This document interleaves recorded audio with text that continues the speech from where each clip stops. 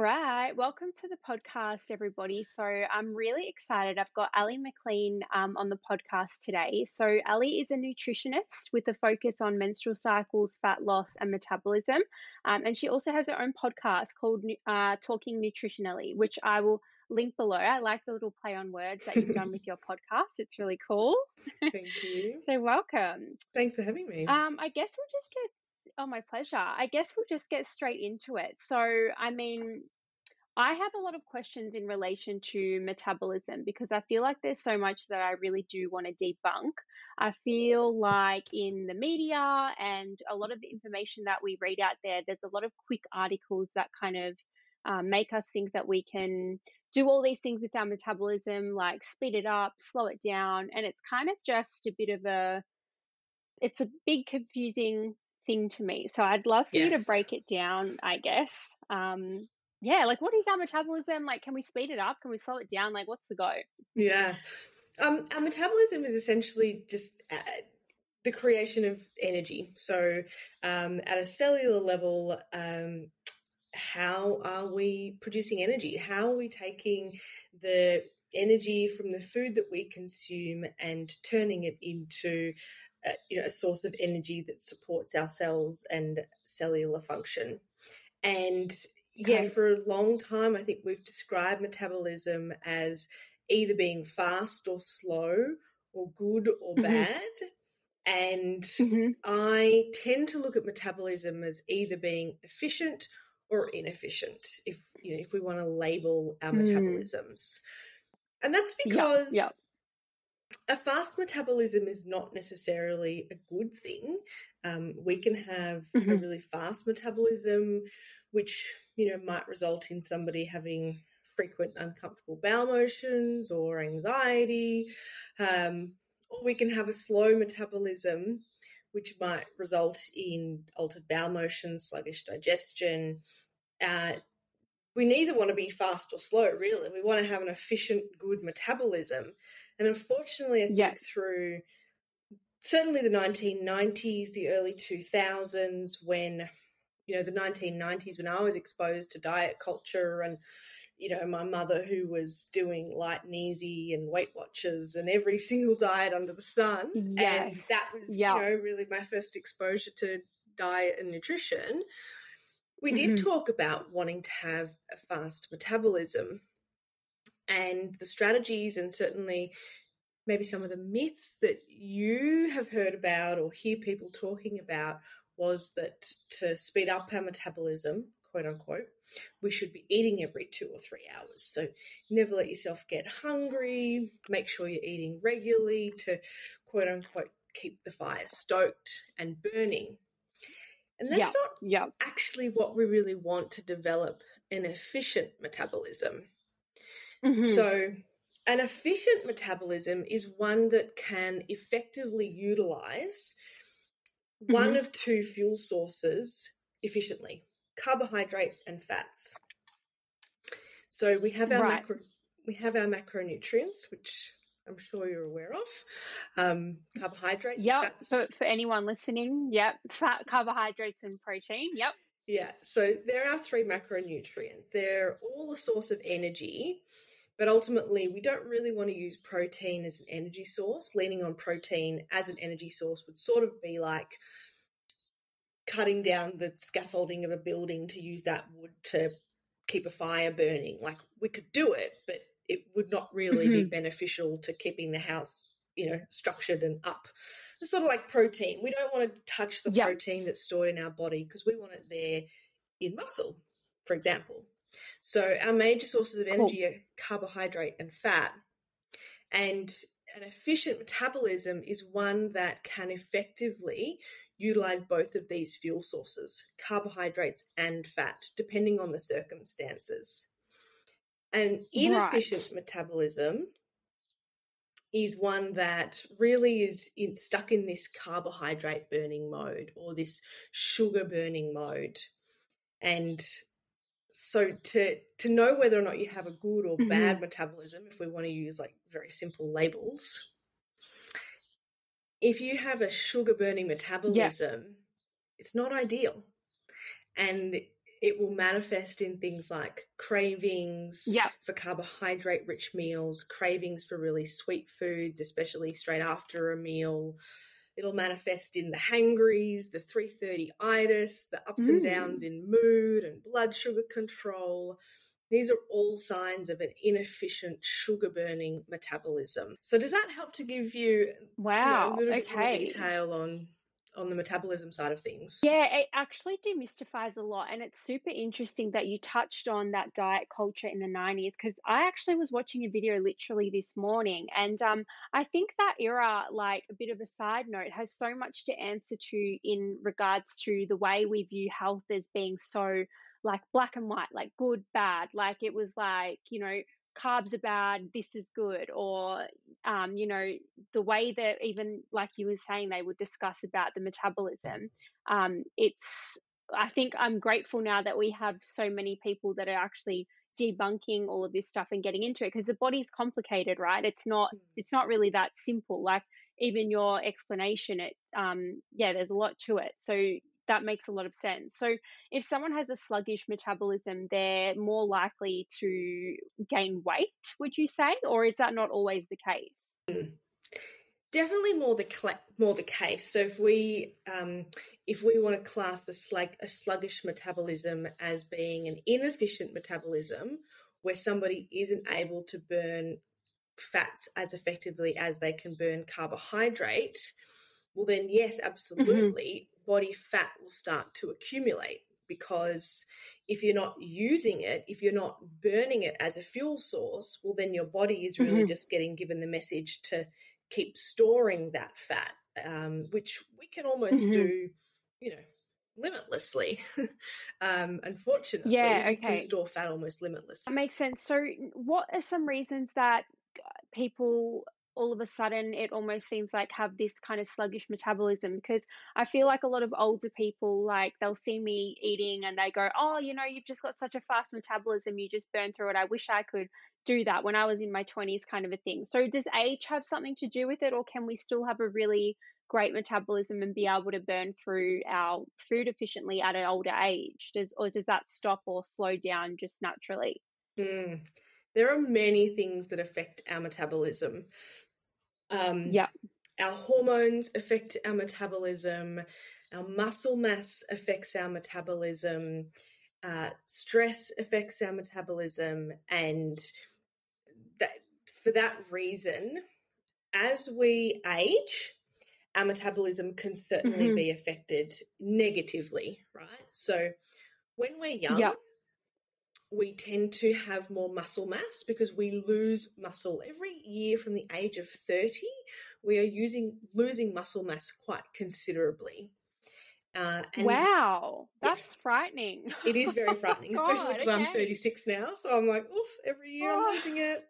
you're like, stay there. Exactly. That's crazy. And we're not talking about muscle for the sake of, wanting to do a good bicep curl.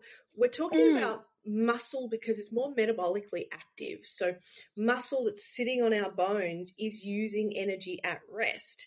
Fat that's sitting there Right. is not using energy at rest. So having more muscle makes us more metabolically active and therefore contributes to that more efficient metabolism. Right. That makes sense. Mm. Cool. It's one of the Okay. reasons why, if you have a male partner, you might be sitting next to your boyfriend thinking like, why can you eat that big bowl of pasta and I just don't feel like I can eat that big bowl of pasta? It tends to be, we're making generalizations here, but men have more Yep. testosterone. They tend to have more muscle mass. So there's more metabolically active tissue on their body. Hmm. Okay, that makes a lot of sense. That's really good to know. All right. So especially for women, our Hmm. reproductive hormones do influence our metabolism to some degree, and Yep. our reproductive hormones change as we get older. So, Hmm. for women who are perimenopausal, postmenopausal, even for women who are on a hormonal contraceptive like the oral contraceptive pill, because that oral contraceptive is essentially nulling their natural reproductive hormone production, um, Hmm.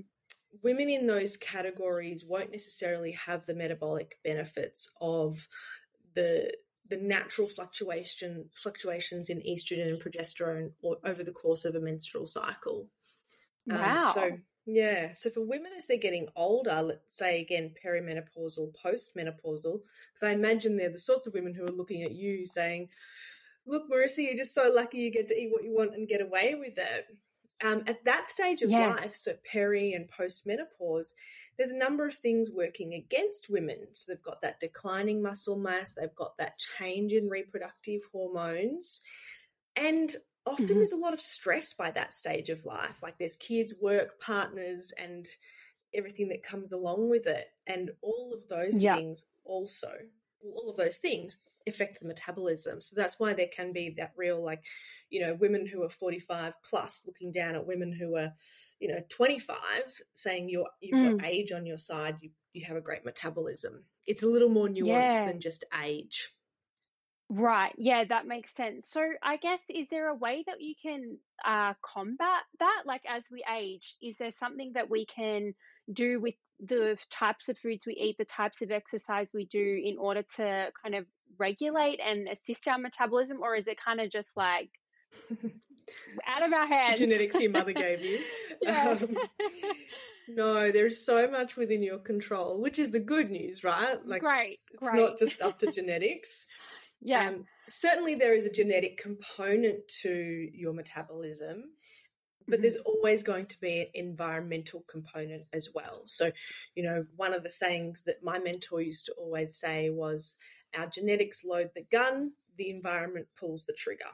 So Love it. you choose the environment, you choose whether or not that trigger gets pulled. So when it comes to our metabolism, there's so much within our control, within the environment that we can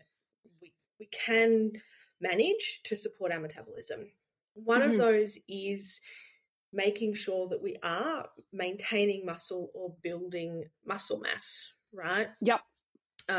So again, not because we want to look big or we want to be able to bicep curl a bigger dumbbell, mainly so we maintain that metabolically active tissue on our body. So having a good strength training program in place, I think, is an incredible practice for anyone to be doing, whether you're, young, old, female, male, having a strength program in place, which means either lifting some weights or doing a strong Pilates class or a strong yoga class, doing an at-home workout using, your body weight. It's going to be relative to the individual and how strong they are. If you're starting from scratch and you've never done a strength-based training program before, then starting with some Pilates or body resistance exercise is going to help you build some muscle mass and build that metabolically active tissue. And 2 training sessions a week is all we're talking about, not necessarily, every day. In fact, I wouldn't recommend doing it every day. We're talking about strategic and, regular but not excessive strength exercise to maintain muscle mass. And, there's people that are experts in the field, who can talk on that area. Of course. One that I'd recommend people, scout out if they want to learn more is a professor by the name of Andy Galpin. He's based in the US, but he is an absolute guru. I interviewed him for my podcast, and he's very liberal with, the information that he shares, but it's very kind of him because he's, up there in terms of one of the most knowledgeable exercise physiologists. But that's building muscle through training. Yeah. Then there is diet. So we can use what we choose to eat to affect both our muscle mass and our metabolism. So we can use what we choose to eat to affect muscle mass, which means we want to make sure we're eating plenty of protein. Okay. Yeah. I can tell you. And that'll be different for everyone, obviously. Yeah, like how much and whatever. It's a whole different spiel. You have to get it personalized. But protein. Yeah. It's definitely relative. And I would say that a good starting point for most people is to take what you're eating in terms of protein and add more. I rarely have a female come into the clinic who's eating an ideal amount of protein for her body weight or her training schedule. Yeah. So, for example, our RDI, or a recommended dietary intake for protein for women, is about 0.75 to 0.8 grams of protein per kilo of body weight, if we want to do the maths. Yep. But that's a really outdated figure. I would suggest that most women need to be starting with a minimum of 1.2 grams per kilo of body weight, anywhere up to 1.8, depending on how physically active she is and what goals she has. And then for men, it's a bit more than that. So like the sliding scale starts at 1.4 and goes up to 2. So that's amazing. That's doing maths, but to keep it really simple for people, you would ideally have a portion of protein with every single meal of the day, which means you would be having, if you're a female, 3 eggs with a meal, or a portion of protein powder. And you can get really good quality protein powders these days, which turn a smoothie into a meal. It'd be a fist-size amount of fish or chicken or red meat if you eat meat, or it would be a fist-size amount of tofu or tempeh if you want a plant-based option, or a half to 1 cup of lentils and legumes. Yeah. They're all equivalent portions of protein, and for most people listening, having a minimum of 1 serve per meal would really be the starting place for protein. That's really good. That's really good information to know, because I do feel like it is outdated if you're to Google it. Like, I think you really have to kind of search for updated and adequate information. So appropriate exercise, protein, and do you think eating like fats and stuff like that has anything really to do with increased metabolism, or not really? Yes. So how we build our plate beyond just the protein going on there does influence that metabolism, and remembering that our goal is to create an efficient metabolism that effectively burns fat and carbohydrate. So if we build our meals around the carbohydrate element, so if we have, a big bowl of pasta with a little bit of tomato sauce on there, or passata, I should say, or if we have our big bowl of rice with a little bit of chicken curry on top, or if we have 3 slices of toast with a little smear of peanut butter on there, or if we have something that people might consider to be really healthy, like a banana and oat smoothie with yogurt and honey. They're all really high carbohydrate meals with disproportionately low amounts of protein and good fats. And what that does is that really sets up the scenario whereby the body goes into a carbohydrate burning mode, and the body then deprioritizes fat burning. So we're back here at this inefficient metabolism that's burning carbs and storing fat. Yeah. So if we want the opposite to happen, I know. It is. It's so great. I love it. It's really, really interesting because, there's so much out there, and it's great to demystify. So I know. Continue. So if we want the opposite of that, then we want to reshift the focus when building our meals. We don't want necessarily carbohydrate to be the biggest focus of our meal. And I will say nutrition is relative. So depending on how physically active and how muscular somebody is, they might have higher carbohydrate requirements than somebody who doesn't have as much muscle mass, or someone who isn't as physically active. But we still don't want it to necessarily be the hero of our meal. When we're building a meal, we want lots of beautiful non-starchy vegetables or low-sugar fruits, things like kale, spinach, tomato, raspberries, blueberries. We want that portion of protein that I talked about. We do want some healthy fats because they're really important for satiety and our hormone production and cognition and nutrient absorption. And then we want to think about the carbohydrate element. But if we do it the other way and we're still having those big bowls of carbohydrates, what it's doing beneath the surface is triggering a cascade of hormones which will promote that fat storage rather than that fat burning. Do you want me to go into those hormones? Hit me. Yeah, I was going to be my next question. Like, how does it influence our hormones, and like, what hormones are of significance that we should kind of be looking at? Yeah. Well, the biggest one here is a hormone called insulin. Yes, Um, get into the insulin. I'm so curious about insulin because sorry to interject. I've no, just go only for it. recently, been working on insulin because, to my knowledge, I only understood insulin in relation to type 2 diabetes, which is super basic, but that's all you ever hear about. You Mm, hear high insulin, type 2 diabetes, and the story. And, I was working with a practitioner and I was like, I feel really dizzy. I feel really cranky.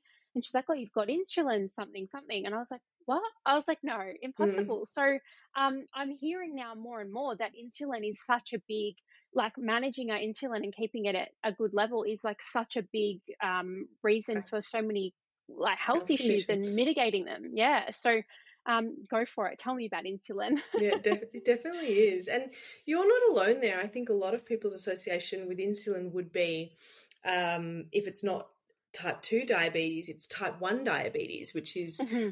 where an individual would be reliant on having insulin injections Yep. to keep their blood glucose levels or their blood sugar levels normal and healthy.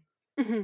So, insulin is a hormone, and like all hormones in the body, they have the job of maintaining homeostasis. So, Hmm. we want hormones in a very specific amount because they're there to keep the body safe and healthy. And Yep. insulin's job is to keep blood sugar / blood glucose levels safe and healthy. Hmm. What influences blood glucose levels is primarily the diet. So, Hmm. the amount of carbohydrate coming in, the type of carbohydrate coming in, and whether or not that carbohydrate is being consumed with fiber, fats, and protein will Okay. influence how quickly our blood glucose levels go up after a meal.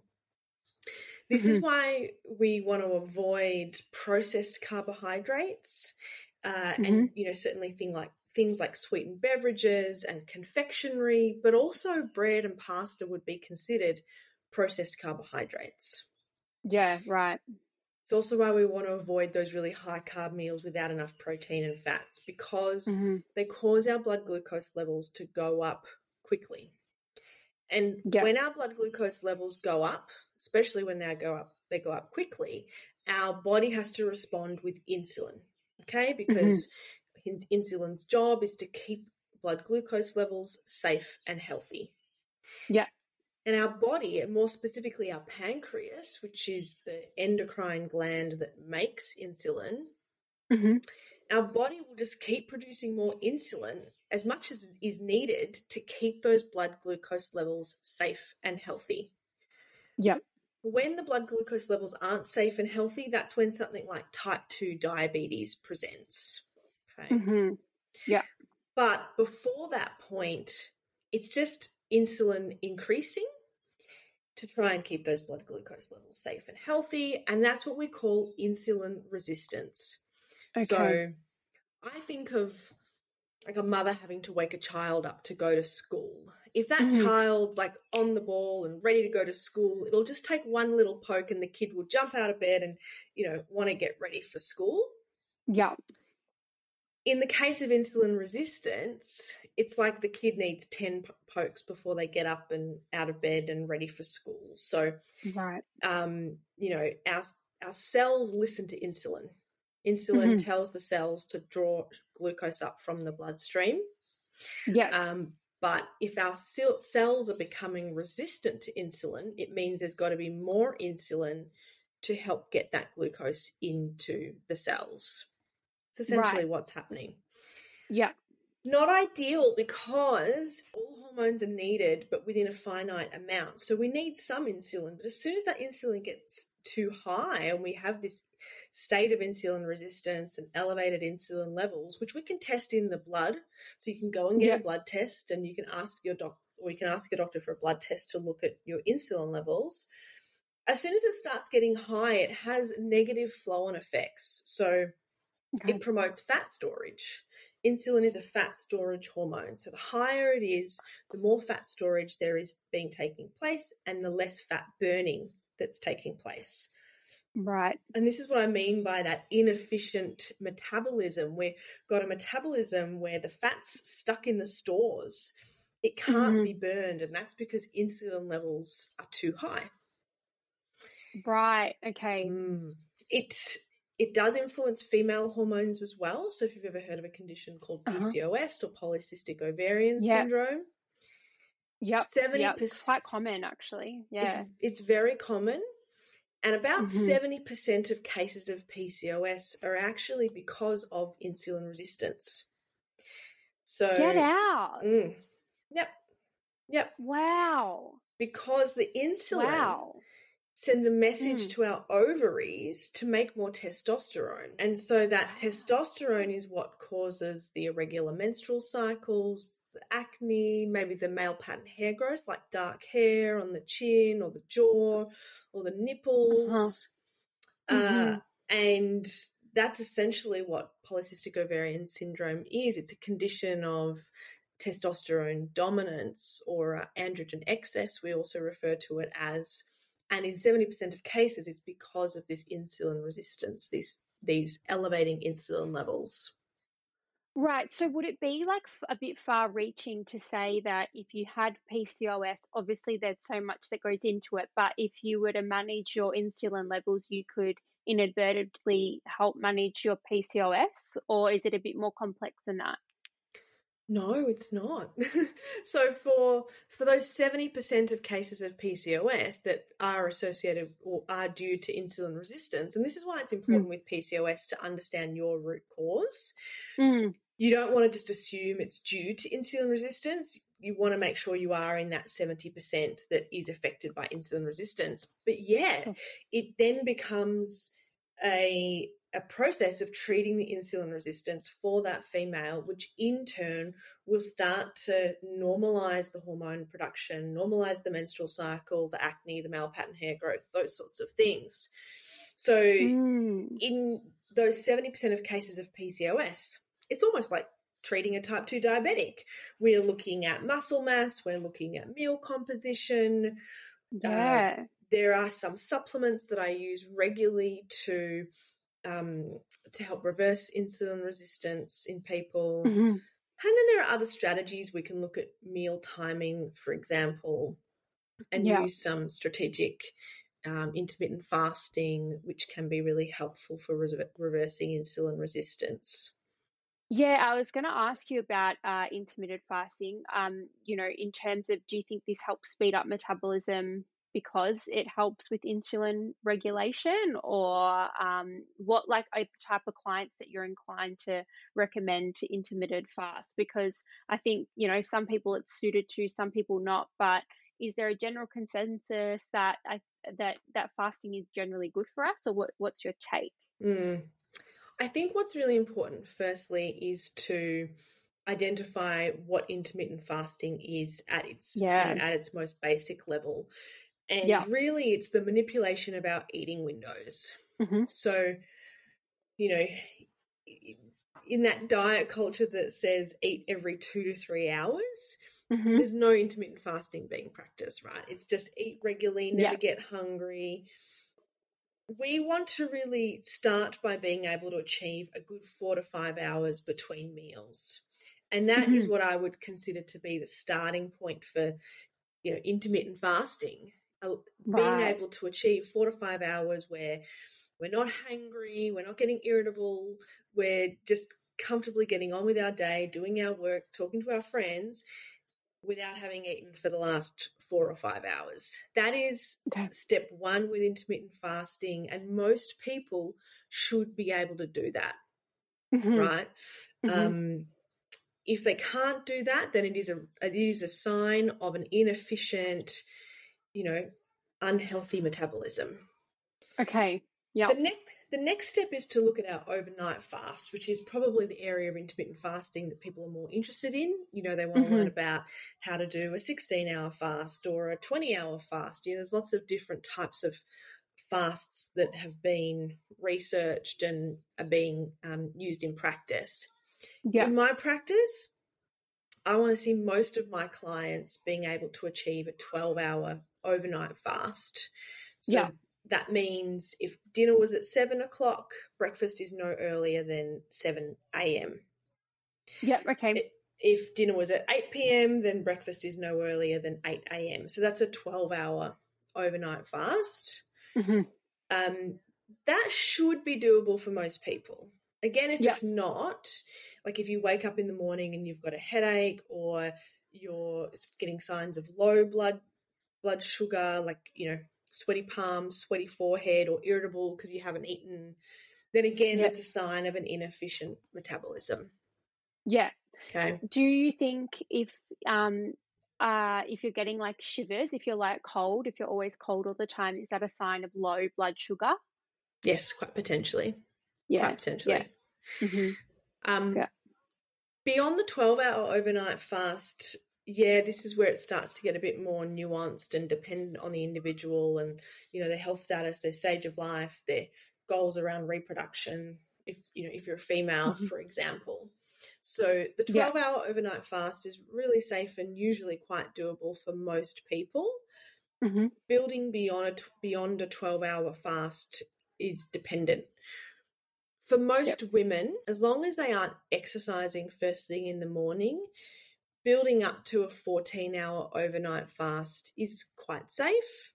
If they can gradually, get their body used to fasting from 7 p.m. till 9 a.m., for example. Yeah. It's quite safe. However, for a female of reproductive age who wants to maintain a healthy, predictable menstrual cycle, maybe they're trying for a baby, maybe they are pregnant, I would not say go beyond 14 hours, generally speaking. Yeah. So 14 hours is sort of the overnight fast that we cap it at. Yeah. So does that stress then send stress signals to the body if you're fasting for a prolonged period of time, and then that has obviously its own cascade of events in the body? Is that right? Absolutely. So if fasting for too long, it can promote excess cortisol production, which in turn can, communicate to the ovaries to not ovulate, essentially. Okay. Yeah. And it's even like, I will also caveat that by saying that exercise is important to factor in here. So if somebody is exercising, whether it be strength-based or, Pilates or walking or jogging, you don't want to fast at the expense of a post-training meal. It's really important for females to eat in the hour after exercising, and for men, but it's really important to eat in the hour after exercising. And that needs to be factored into your overnight fast. Right. Okay. So would that mean that, that meal after your workout is that so important because we need to maintain the insulin, or does it have other benefits, making sure you eat that hour after working out? There's other benefits to it, primarily because we want to refuel with carbohydrate. So when we exercise, we are using the stored carbohydrate in our muscles. And in the hour after that training session, we want to make sure we're getting carbohydrate in to replenish those carbohydrate stores and avoid the post-training sort of extra appetite or the cravings that can come about with sometimes starting to build more exercise into your routine. The other thing we want to get in is protein in that hour after we train. So really important that we're eating in that hour afterwards and we're getting adequate protein, carbohydrate, and ideally some antioxidants and healthy fats as well. Yeah. Okay. That's good. That's good to know. Yeah. So in terms of structuring it, let's say you wanted to achieve a 14-hour overnight fast, but you were going to go and do a strength workout at 7 a.m.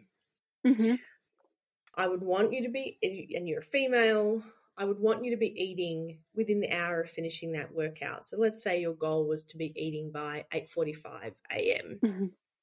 If you still wanted to do a 14-hour overnight fast, then to achieve that, what you would do is try and eat dinner by 6:45 the night before. And that's, that's how you can get a 14-hour overnight fast in, but still make sure you're eating that important post-exercise recovery meal. Okay. Yeah, that's good to know. That's an easy thing to follow. That makes sense. All Yeah. right. Yeah. Cool. And then if you Um, wanted to mm, extend the fasting, so let's say we want to mm, go into something like a 16-8, where there's a 16-hour overnight fast and an 8-hour eating window. yeah. First of all, do you fit the bill for somebody who should be doing that? Yeah. So, a perimenopausal, postmenopausal female, a healthy, active male, they would usually be the sorts of people that I'd be recommending that 16 and 8, or that 16-hour overnight fast, 8-hour eating window. Hmm. However, the post-training recovery requirements still apply. So if you want to Okay. do a 16-hour overnight fast, you have to make sure you're allowing for that post-training meal, and therefore potentially Hmm. you're starting your fast a bit earlier the day before, rather than just postponing breakfast to get that Yeah. fast in. That's Where you just need to be interesting. really careful is in terms of extending beyond the 14-hour fast, outside of Mm, considerations for training recovery, is anybody who's recovering from an eating disorder. So just be really conscious, of course. is this Yeah. fasting sort of triggering old thought patterns and behaviors around disordered eating? Anybody Yeah. who is on blood sugar controlling medication should run it past a health professional, whether it be a doctor or their nutritionist, should run it past them before they start fasting. Women who are trying Hmm. to conceive, or women who are pregnant or breastfeeding, um, they are all people who should be really considerate of not going beyond that Yeah. 14-hour overnight fast without outside advice. Yeah, that's a really good point. I think, what I'm really coming to understand is health is it's really personal. Like it really is so personal. You got to understand what's going on in your body and what's going to work for your mental health as well and run Yeah. with that. Because I think even in my younger years, I'd watch like YouTubers or fitness influencers and you kind of copy and paste their diet, and it's just like now that I am so much more informed about my own body and nutrition, you're like, oh my god, like what the hell, like you just cannot do that. So Yeah, yeah, definitely, absolutely. it's worth seeing a nutritionist if you're like, I don't know where to begin, but yeah, there's just so much to it. Yeah. So much out there. And I think that's why, whenever I go and host a seminar, and often when I'm speaking with clients one on one, people are just so confused. I had a lady yesterday at a seminar Yeah. say, is juicing good or is juicing bad? And I think Yeah. the reason people are confused is because we do take these messages that are spread on social media, and maybe it's an influencer who's said, this is what's worked for me, so you should all start Hmm. juicing, um, for Yeah. example. But you know, what works for one person doesn't always work for the next person. So hearing one person's Absolutely. experience and how that change to their diet totally revolutionized their world or turned over their health, that's that person's experience. You, the individual Yeah. who's witnessing that, has to be mindful of, oh, I've got to take a step back and figure out, is their experience going to be the same as my experience? Are my health requirements different to their health requirements? Are my goals different to their goals?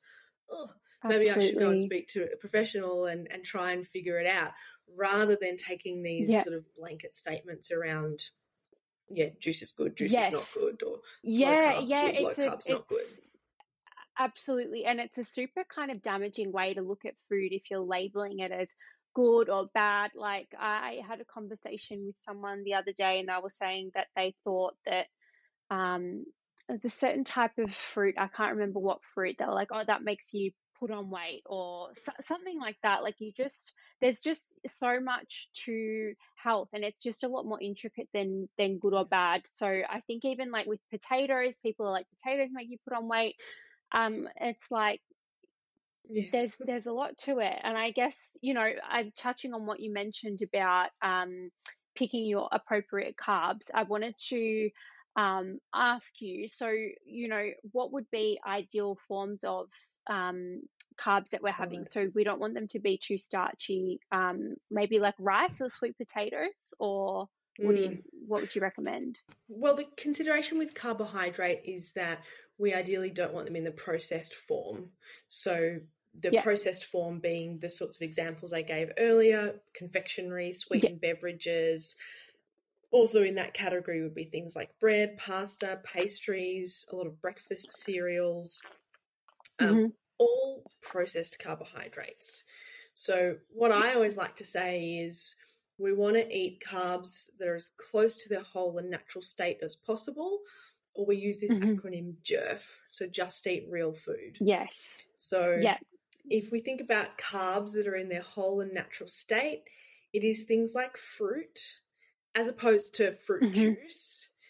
It's things like potato, and yes, potato, sweet potato, beetroot, quinoa, buckwheat, rice. These are all examples of whole food carbohydrates, which will support training recovery, support our carbohydrate requirements, but they also come with a lot of fiber and nutrients. So it's harder to overconsume these types of carbohydrate versus when we're having like lollies or a soft drink. You know, processed carbohydrates versus the less processed carbohydrates. You know, the more processed carbohydrates are the ones that we want to avoid, and they will be things like I mentioned earlier, confectionery, sweetened beverages, pastries, even pasta, breakfast cereal, bread. They would all actually be in the category of processed carbohydrate. Whereas we want to focus our attention on our what I would call whole food carbohydrates, or those that have been through, you know, minimal degree of human interference. And the reason we want them over our processed carbohydrates is because these whole food carbs naturally come with a truckload of fiber as well as nutrients, and the nutrients are going to depend on, you know, whether it's fruit versus potato versus beetroot. But these two factors mean that not only are they going to support our training recovery and general carbohydrate requirements, they're also going to be very hard to overconsume, because fiber, for example, helps us to feel fuller for longer. You know, so having a bowl of sweet potato, you're going to feel fuller a lot more quickly than if you have a bowl of cereal.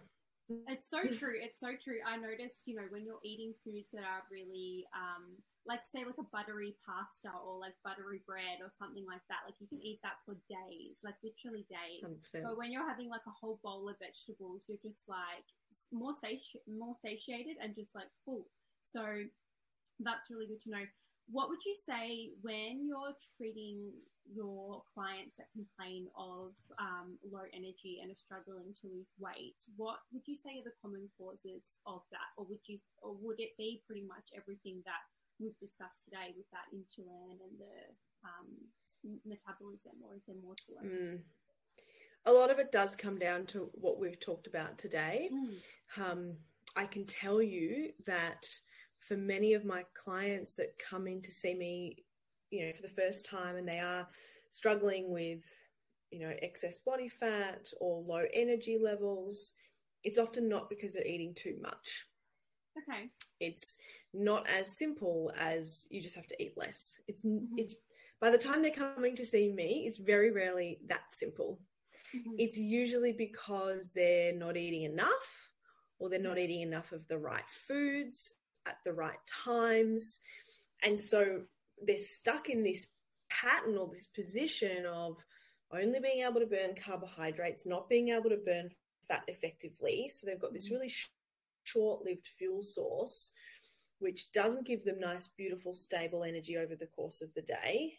And of course, because they're stuck in this cycle of burning carbohydrates, they're hungry, they're craving the wrong foods, and they're not burning fat. So they're like low in energy, they're craving, they're storing body fat, and, you know, those sorts of things could happen even when someone's not over consuming total calories in their day. So our work together is looking at meal composition, meal timing, training timing, and yes, sometimes we need to get a little more fancy and do some blood testing and add some supplements to their protocol to either help give things a little wriggle on or just to really further support their dietary changes if they've had some really bad patterns ingrained for years and years that need to be reversed. Yeah, okay. That's really good to know. The more we know, the more studies that come out, the more fine-tuned the information gets. And I think we can be in good health we should be ideally really in good health in our 20s as much as we are in our 50s. I mean, obviously things age and things break down. That's just the way it goes. But there's a way to be optimal depending on what age you are. I mean, at least that's what I think. Absolutely. I think, our 20s is a time in life where we can really be starting to develop good habits around food and mindset, and also exercise and sleep and stress management, so that as we get older, beyond that age of 30 where muscle starts declining, for example, or, into the 40s where female reproductive hormones start changing, we can use our 20s to create really great habits, so that as we're older, it's not just this process of having to just reverse all of the habits that we learned in our 20s. Unfortunately, because in our 20s we are a bit more, you're like, I'll be fine. Immortal. I'll be fine. I'll get 6 hours sleep. I'll be fine. We feel like we're immortal, so we don't necessarily learn the good behaviors. But I can tell you, it's a great time to start practicing them, because it's, as they say, a lot harder to teach old dogs new tricks, and so it's a lot harder to change your behaviors when you're 50 versus when you're 25. Yeah, absolutely. I wanted to ask you about PMS and PMS cravings, because it's one of those things that is like normalized, because I guess it is normal. A lot of people do have it, but is PMS cravings like a sign that something's not really functioning at an optimal rate? Like, we shouldn't really have PMS cravings, or is that?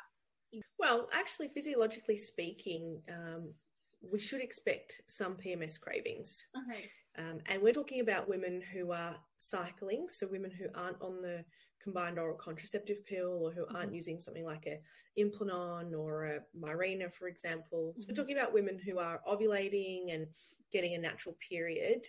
Yeah. You can expect some PMS cravings, or pre-period cravings. So that for some women is like a week beforehand or up to 2 weeks beforehand. And the reason for that is because this is loosely what we could refer to as our high hormone phase of the menstrual cycle. So between day 1 of our cycle, which is the first day of our period, and ovulation, that's our follicular phase, and we could loosely refer to this as the low hormone phase of the menstrual cycle. Whereas post-ovulation and the time between ovulation and pre-period, progesterone levels increase significantly. Like most of our progesterone, something like 98% of our progesterone is made post-ovulation. Right. And estrogen levels do increase, but not nearly to the same degree that progesterone increases. And progesterone increases our metabolic rate. So we're like, oh, yes, we want progesterone. Yes.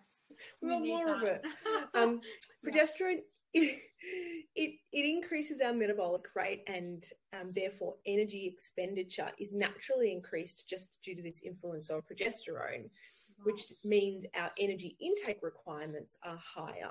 And it's hard to say for any given individual exactly how much higher their energy intake requirements are, but up to about 270 calories per day is within the realms of normal.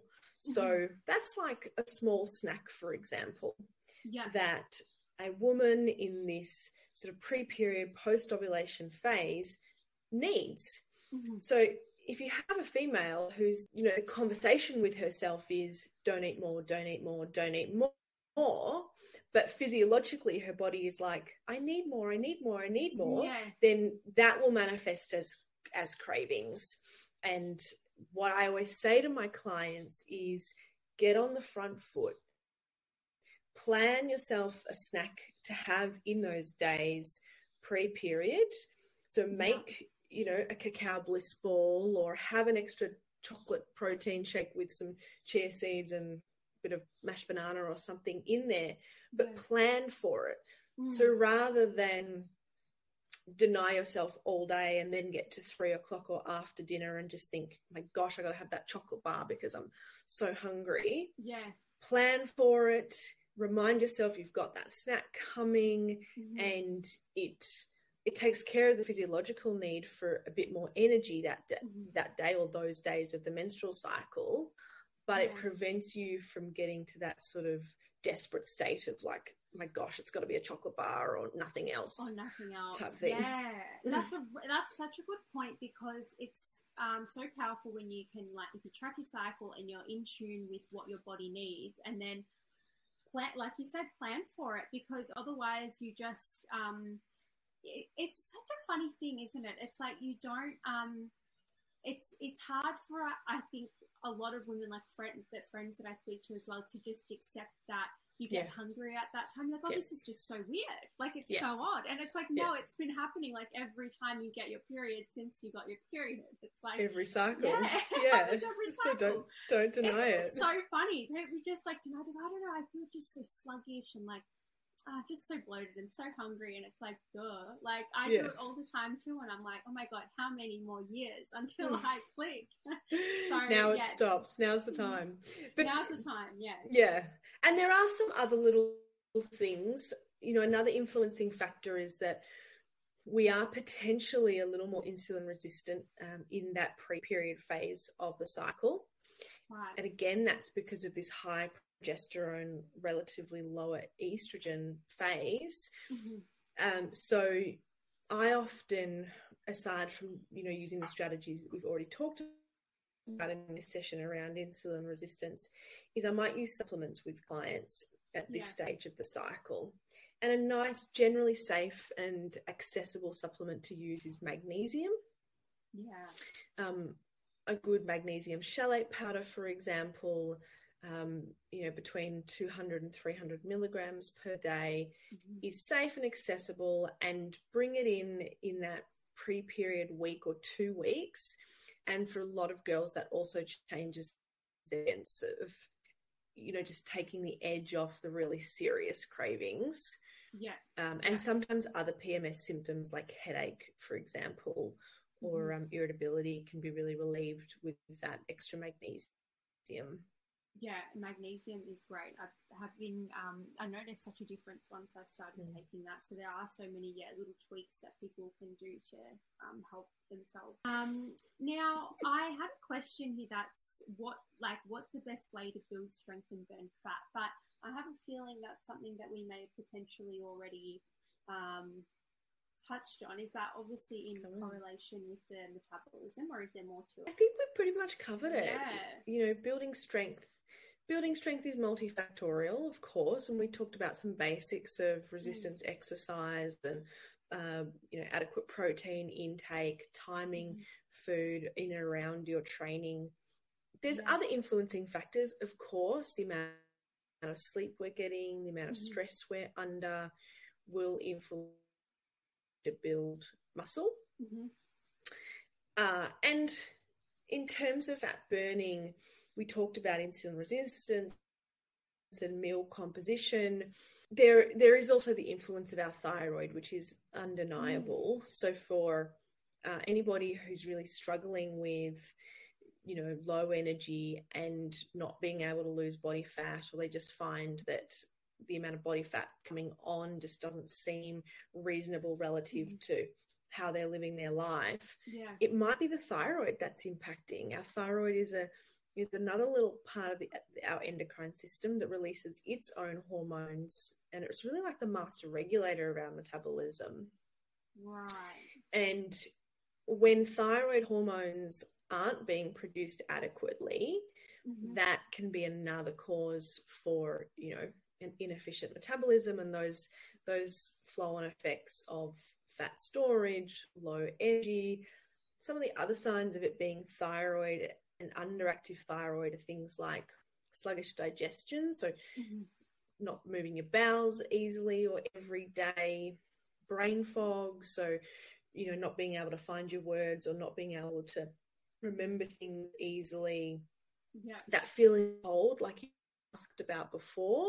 So, you know, always cold hands and feet, or just always needing to put a cardigan or a jumper on. There's some signs of underactive thyroid, which we haven't really talked about in this discussion, but it's definitely another component of burning fat that, sometimes we need to turn that stone over and make sure it's not the thyroid that's contributing to fat storage. Yeah, absolutely. And is thyroid something that you believe can be, fixed with, nutrition and diet, or is it something that it's like a lifelong thing that condition you need to be medicated with, or condition? Yeah.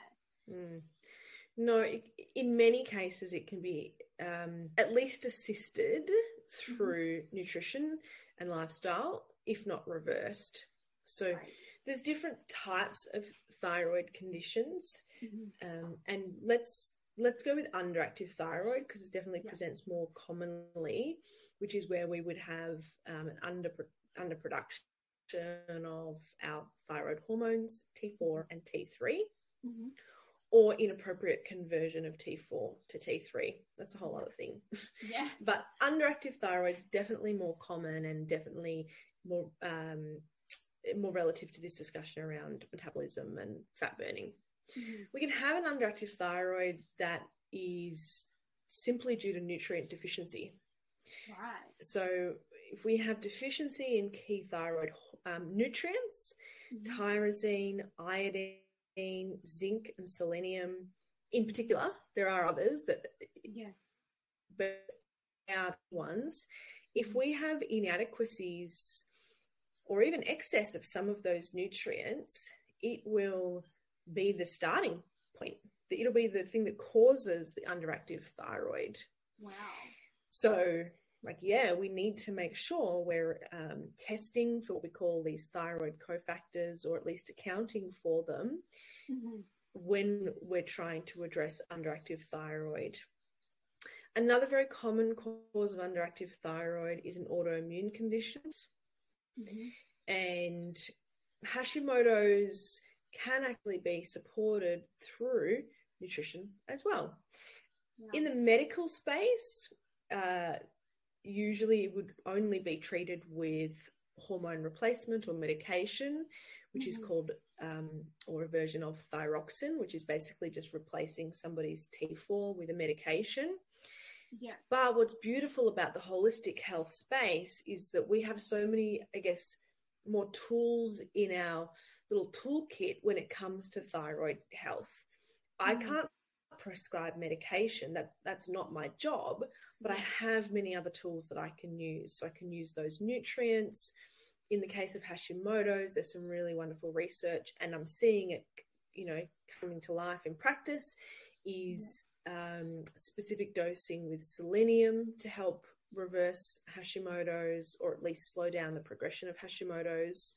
Wow. We can look at gut health, certain gut conditions which are highly associated with Hashimoto's, so we can treat those gut conditions to have a positive flow-on effect to the development and progression of Hashimoto's. And we can also support the immune system as well to sort of halt the progression of Hashimoto's, if not reverse it. So yes, there's absolutely things we can do within the nutrition and holistic health space to reverse thyroid conditions, or, support the use of medication for those thyroid conditions. That's really empowering to hear, because obviously, you are a holistic health practitioner. I've really believed in treating the body holistically. So it's always a kind of scary notion when you hear about these thyroid issues, or, PCOS and stuff like that. And to know that there's so much you can do with nutrition. It's like food is medicine, and, like you say, supplementing with the right vitamins and stuff like that, you feel empowered in your own body to be able to heal in that way. So for sure. And don't get me wrong, there is absolutely a place for Western medicine and support and treatment. Yeah. But, wouldn't it be lovely to think, if you let's say you were 30 and you were diagnosed with a thyroid condition, wouldn't it be lovely to think that you had taken care of, the modifiable factors like your diet, for example, and your gut health, and avoided medication rather than starting medication at the age of 30 and then being reliant on it, for the rest of your life with still these unaddressed nutritional factors, of inadequate selenium levels or inadequate iodine levels, which never get treated. They just stay the way they are. Yeah. And unfortunately, what happens in the case of thyroid is if those other factors are never taken care of and somebody has just started on medication at a young age, well, then the medication dose often just has to be increased as they get older because the desired effect is not taking place anymore. That's also a really horrible position to see somebody in.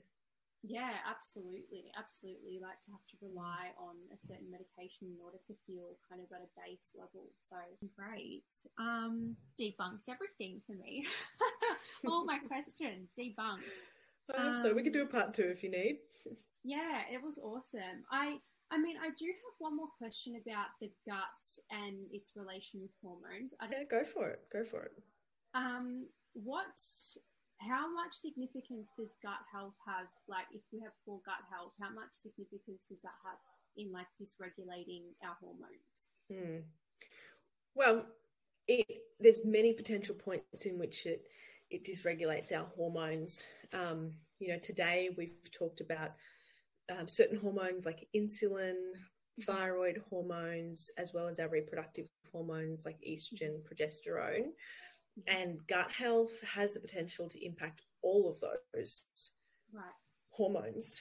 And there's many different mechanisms by which that happens. But if for example, we have leaky gut or increased intestinal permeability is the term I prefer to use, then we are going to be exposed to more toxins. And that puts extra work on our liver to do. Right.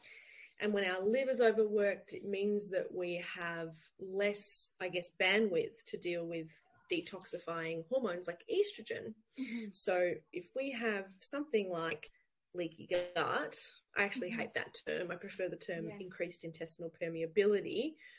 It can be directly related with common hormonal imbalance that we see, which is estrogen dominance or estrogen excess. So that's just one connection between the gut and our hormones. But if we've got that, leaky gut, we increase our risk of Hashimoto's, that thyroid condition that we were just talking about. So many connections between the gut and our hormones, and optimizing gut health should almost be part and parcel with any hormone balancing strategy. But optimizing gut health doesn't mean necessarily going and buying a probiotic from the pharmacy fridge. Optimizing gut health can start with eating more of those non-starchy vegetables, or eating less of those processed carbohydrates and eating more of those whole foods. It can mean reducing your alcohol intake. It can mean eating more probiotic foods. So apple cider vinegar or fermented vegetables or sauerkraut or miso, like these are all fermented foods that we can bring into our diet to be populating healthy gut bacteria. And I would say for most people, they're all things that should be looked at before we go and spend money on probiotics or gut health testing, which I regularly do, but I don't like doing gut health testing before I know that those other foundations are being taken care of. Yeah, wow. That's really amazing to hear how much effect the gut has on so many different mechanisms in the body, because to be honest, when I first started on my health journey, I was like, okay, the gut's one thing and then the hormones are another thing. And I just had this very disjointed idea of kind of how the body works. But when you start to get into it, everything works quite synergistically. So, but I guess if anyone's looking to work with you, are you taking on new clients at the moment? As of right now, I am taking on new clients, but I'm 32 weeks pregnant. I'm starting maternity leave in 8 scary weeks. Oh my God, I got you just in time. You did? I will be having 3 months maternity leave, so I'll be back on board in early June 2023. and taking on new clients at that stage. But people are welcome to follow me on Instagram for, more insights. On my website, I have plenty of resources available. So there's free articles and recipes. And then I also have an ebook, which is the Ultimate Smoothie Guide for Active Women.